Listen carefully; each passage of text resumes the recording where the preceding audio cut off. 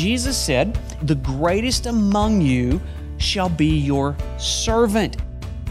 Whoever exalts himself," he's always climbing the ladder, always wants the top box, he always wants the leadership position. Whoever exalts himself, Jesus said, that's the guy that will be humbled. But the one who humbles himself, Jesus said, that's the guy that gets exalted and elevated to the place of leadership. Welcome to Resonate with Trent Griffith, Senior Pastor of Harvest Bible Chapel in Granger, Indiana. I'm Aaron Paulus. We continue today with part 2 of the message, Onward Leadership, in the new series from Pastor Trent Griffith called Onward, Don't Stop Now. We learned last week that God uses godly leaders to move His people onward and prepares the next generation for leadership. So join me now as Pastor Trent returns to the book of Joshua and demonstrates from the life of Joshua what it means to be a great follower. Here's Pastor Trent. What do you think Joshua saw in Moses that created the kind of contentment it takes to be an assistant for 40 years? I believe that Joshua saw greatness in Moses. That's what a great follower does. He finds someone in whom he sees greatness. Are you content to be the assistant of a great leader? Have you found someone that you believe has greatness and you've tucked yourself under their leadership? Another thing that it takes is patience. Incredible patience to wait and understanding that in the waiting, God is preparing another leader. Another thing it takes is it takes incredible humility to say, you know what? I am in a position that God has appointed me to, and I'm not going to pursue a position. What I'm going to do is I'm going to value influence. Do you understand the difference between a position of leadership and a position of influence? It's usually just a line on the organizational chart, but it's very possible that the assistant has more influence than the guy that has the position. You know, in the church, and as I've grown in leadership and tried to figure out how to lead this growing church, I've learned some things and I'm burdened by some things as it relates to leadership. Can I just share 2 leadership principles that are interesting? And I'll set it up with this verse and this thought. We've looked at Joshua, how God called Joshua into a position of leadership. Moses is dead, arise and go. That's a call, right? But before God called Joshua, the follower, God told Moses, the leader. We read that back in Deuteronomy chapter 3. And that's a principle you find in Scripture over and over. Before Jesus chose His disciples, not only as followers that would become the leaders of the church, Jesus spent an entire night in prayer asking God to show Him who to choose as the leaders. So before Jesus called the disciples, God told the leader who the disciples would be. And then we get over to Acts chapter 13. The gospel had arrived in a new city called Antioch. Finally got out of Jerusalem, and there was a church planted in this place called Antioch, and new leaders were raised. And we get a little snapshot of a leadership meeting that happened at Harvest Bible Chapel, Antioch, here in Acts chapter 13. Notice what it says. Now there were in the church at Antioch prophets and teachers. Who were they? That's the leaders, right? This is a leadership meeting, prophets and teachers. And we get a little roll call of who's at the meeting. We got Barnabas, we got Simeon, who was also called Niger, and Lucius of Cyrene, and Manaen, a lifelong friend of Herod, the Tetrarch, and this unnamed guy named Saul. And so here you have these 5 leaders. Notice how eclectic this group is, by the way. Notice how multicultural this group is, by the way. There were many different colors in the room for that leadership team. And they're having a great time. They're rejoicing in how God's growing His church. And guess what happens? God speaks. While they were worshiping the Lord and fasting. I don't know what that says about our elder meetings. Usually in our elder meetings, we're talking and eating. Okay? And so in their elder meetings, they were worshiping and fasting. Maybe that's a better track than the one we've been on. But it says, the Holy Spirit said, set apart for me that guy, Barnabas, and that guy, Saul, for the work to which I have called them. Now, I want you to notice the relationship between the call and the confirmation. The next verse says this: after fasting and praying, they laid hands on them and sent them off. This is the reason I say that. Because the one who insists that he has the call of God on his life, and he's pounding the table and he's begging for a leadership position, and you guys are idiots and you don't know what you're talking about. You need to elevate me into leadership. I'm so awesome. You just haven't seen my awesome leaking out yet. If that guy is unwilling to go to the current leadership and say, does anybody agree with me that I have a call, that I am qualified, that I am equipped, and that I'm ready to make the transition from follower, assistant, into the role of leader? If nobody agrees with that guy, he may think he has a call, but if he doesn't have the confirmation from the current leaders, he needs to rethink the call. So here's the two challenges in leadership, especially around here. It's this. It's dealing with the one who desires a position of leadership, but isn't qualified, gifted, or equipped. It's a good thing to examine, are you leading at any level? Is anybody following you? Are you leading your family? Is it healthy? Are you making disciples at home? Have you even attempted to lead someone to Christ or disciple someone one-on-one?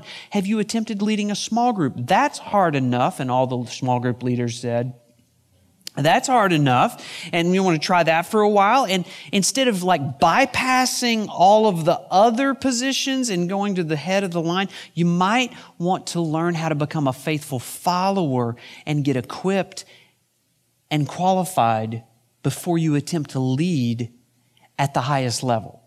So you say, okay, I want to learn. How do you become a great follower? Let me give you some thoughts, just 5 quick thoughts if you want to become a great follower. And by the way, I was reading a blog this week by Michael Hyatt, and I was preparing this message, and I'm like, oh, but that is perfect. And so I just ripped those right out and stuck them in the sermon. So here they are. Michael Hyatt says, great followers are clear. Clear about what? They're clear about their role. They're clear about their skill set. And they're clear who they are following. You know, I regularly meet people that are kind of in our church and then kind of out of our church. And then they'll say, well, I was going to this church over here for a while. And by the way, I subscribed to 3 other podcasts, and I heard this guy preach over here, that message, and this one here. And I was reading this particular book. There is so much information available in our age. You need to be clear who you're following. If you're following everyone and everything, you are not following anyone. You're just picking and choosing what you like, and you're being your own leader. You're a self-led person.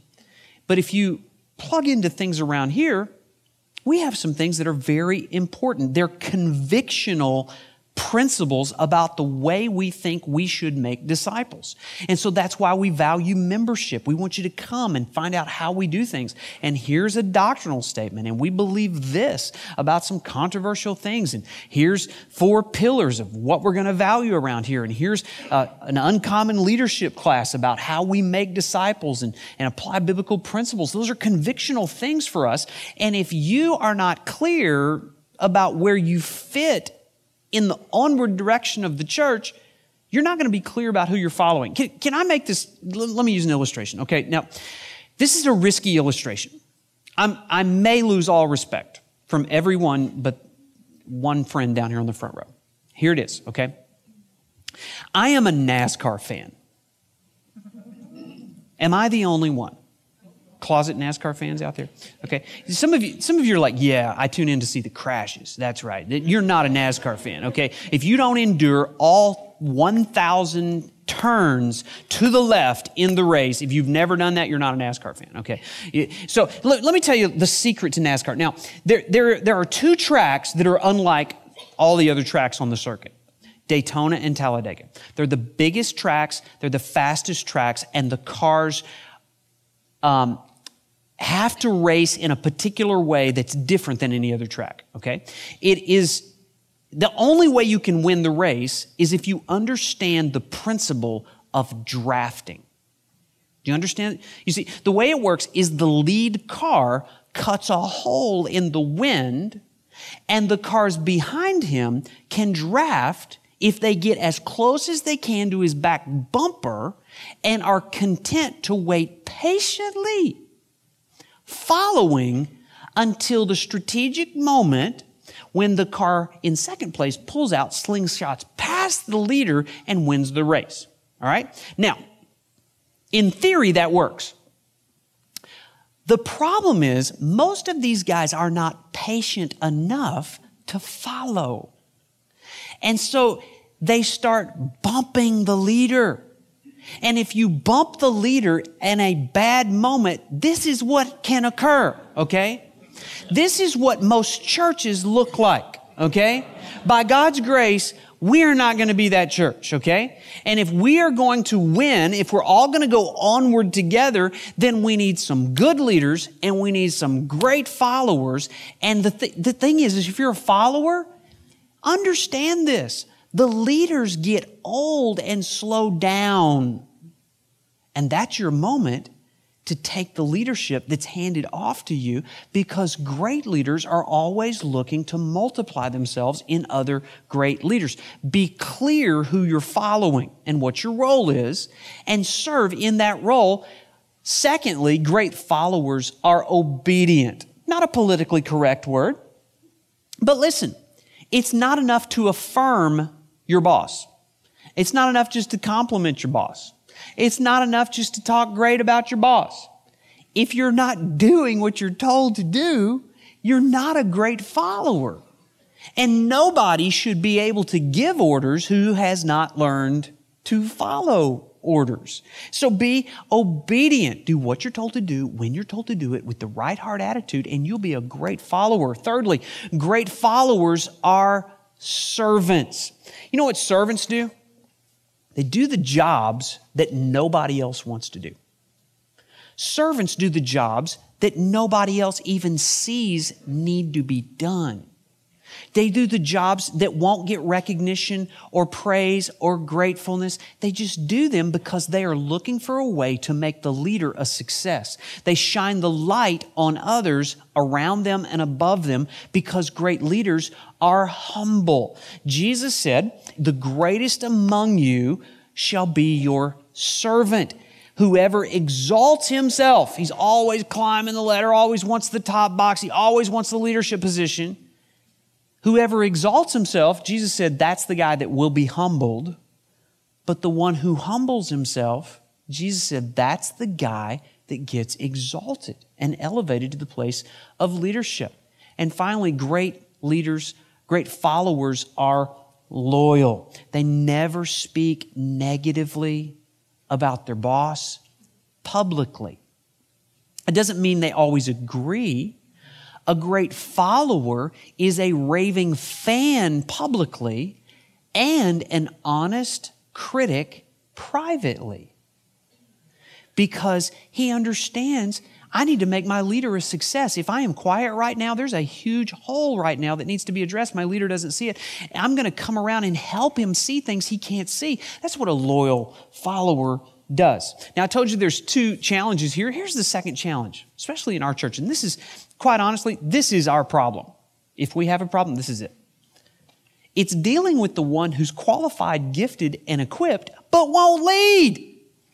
There are so many qualified, awesome people here who should be in positions of leadership, but you won't lead.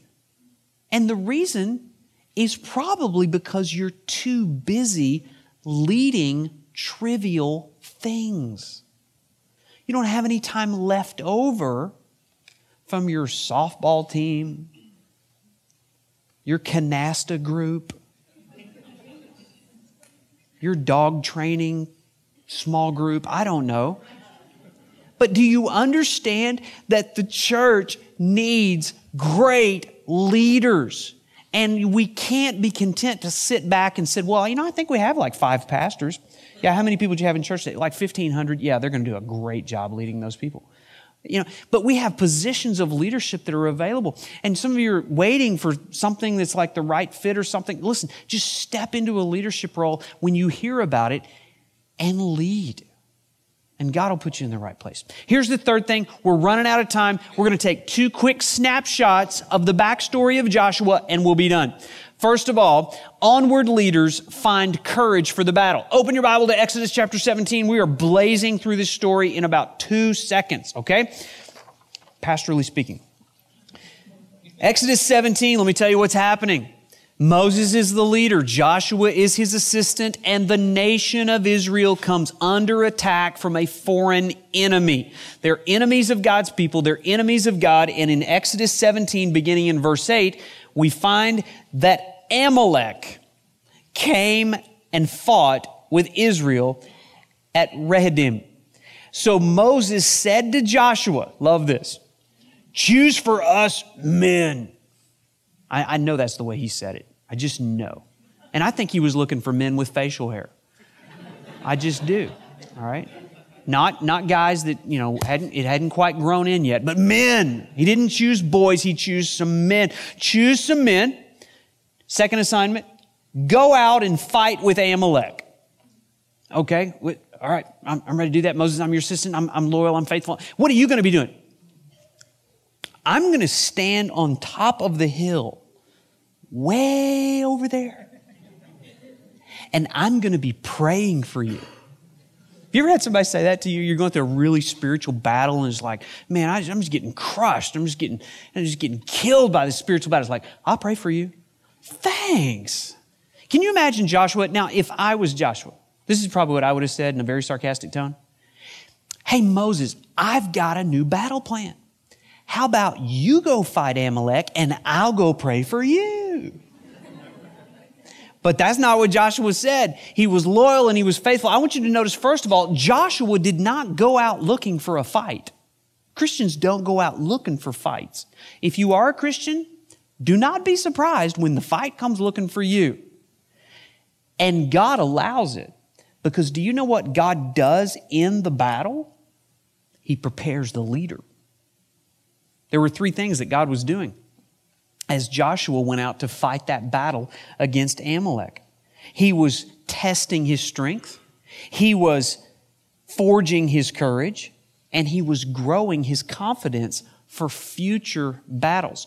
We're going to get into the book of Joshua, and do you know what the book of Joshua is all about? It is all about battle after battle after battle. This battle with Amalek was the first battle, and he needed the battle to prepare him for future battles. If you're in a battle right now, don't despise the battle. Understand God is preparing you for battles to come in the future. And you can rely upon God in the battle. Look at verse 10. So Joshua did as Moses told him. Obedience. He did as Moses told him and fought with Amalek while Moses, Aaron, and Hur went up to the top of the hill. So we got a team. We got a leader, Moses, and we got 3 assistants. We got Joshua, who's in the battle, and you got Aaron and Hur, who are standing next to Moses. Then look at verse 11.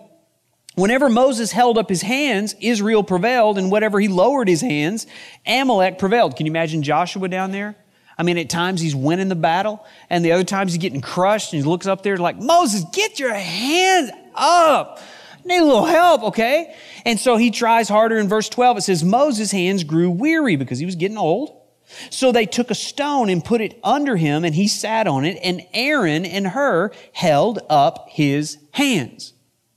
That is a great description of great followers.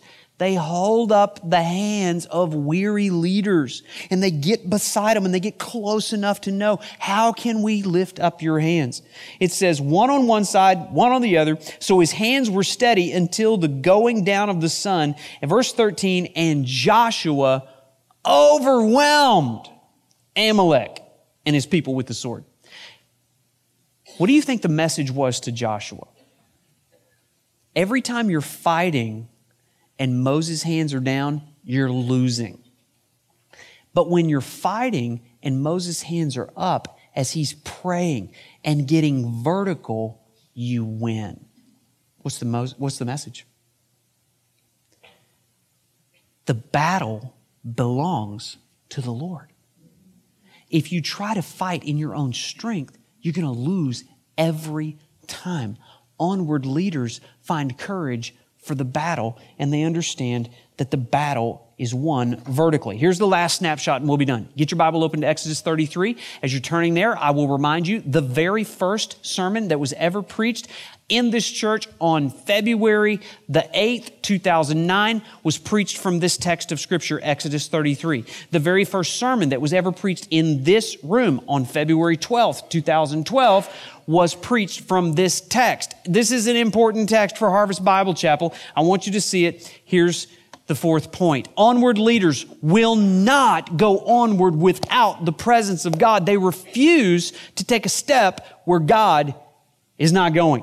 Look at verse 1, Exodus 33. The Lord said to Moses, "Depart, go up from here, you and the people whom you have brought out of the land of Egypt, to the land which I swore to Abraham, Isaac, and Jacob. I will send an angel before you." How many of you would like an angel? Who's like, sign me up for that program? I'll take two.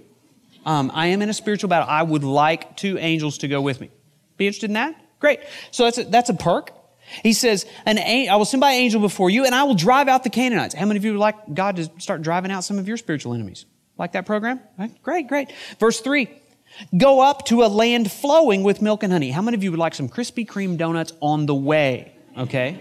Like, man, this is awesome. There are perks to following God. But, verse 3, I will not go among you. Really, God? You're not going to come?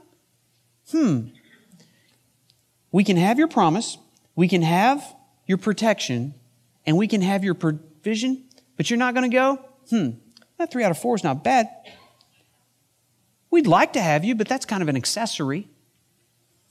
I guess we can make it with your provision, your protection, and your promise. Is that what Moses said? No. Moses said, stop. We are not going. Look at verse 15. Moses went into the tent to have a conversation with God, and he said to him, if your presence will not go with me, do not bring us up from here. I'm not going onward without you. Verse 18, Moses said, please show me your glory. The glory of God was the manifest presence of God. It was the only way they could be assured of victory, to know that it was not about some horizontal experience, enjoying the amenities of the land flowing with milk and honey, but it was about being with God on the journey, in the land, with Him. And Moses said, show me your glory. That's what I want. I'm not interested in a land that's not occupied by you. And finally, you say, what does this have to do with Joshua? Look back up at verse 11. Thus the Lord used to speak with Moses face to face, as a man speaks to his friend. Do you see the intimate relationship that this great leader had with God? And then when Moses turned again, left the tent, went into the camp, notice, his assistant Joshua, the son of Nun, a young man, would not depart from the tent. Joshua had the same appetite for the presence of God that Moses did.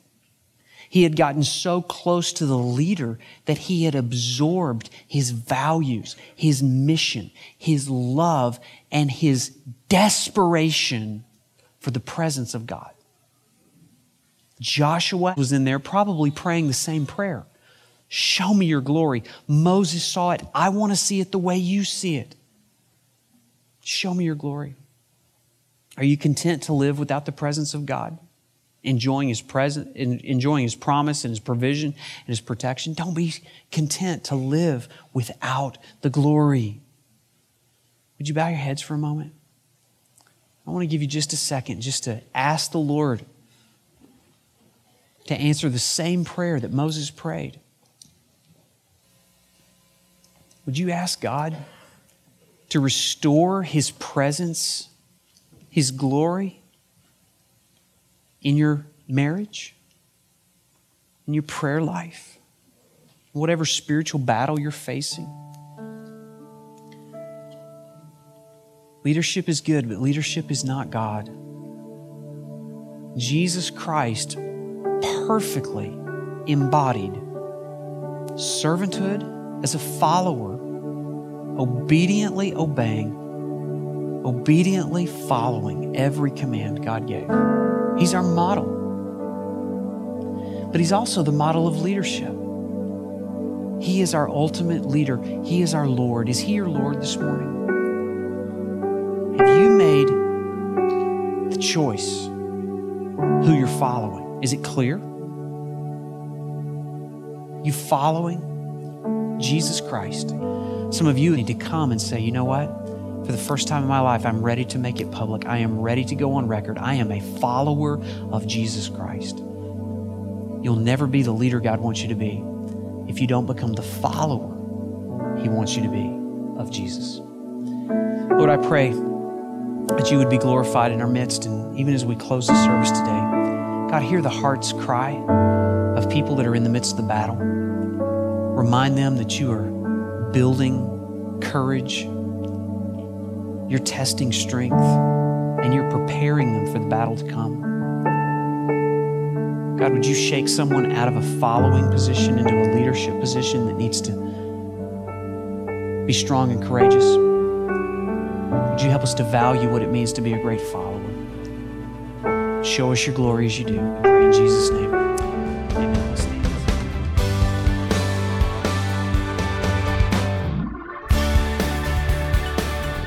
Moses, desperate for God's presence, prayed to the Lord saying, "Show me Your glory." Pastor Trent Griffith challenged us today not to be content without the presence of God, but to invite Him into every part of our lives, just as Moses did. Well, at Harvest Bible Chapel, we too are desperate to see God's glory, and that's what it means to be a vertical church. As we keep God's glory at the center of all we do, we invite His manifest presence among us and see lives changed in the process. Well, if you're looking for a church like this, we invite you to check out Harvest. Join us this weekend at one of our 2 campuses in Granger, Indiana, or St. Joseph, Michigan. Service times and campus locations are on our website, harvestgranger.org. And if you're a Resonate listener in Elkhart County, longing for a vertical church in your own community, we'd love to hear from you. Just fill out the form at harvestgranger.org/Elkhart, and we'll keep you posted as we explore the possibility of an extension campus near you. Well, I'm Aaron Paulus. Thanks for joining us today, and I hope that God's Word will resonate in your heart and mind this week. Resonate is a radio ministry of Harvest Bible Chapel, Granger. Visit us online at harvestgranger.org.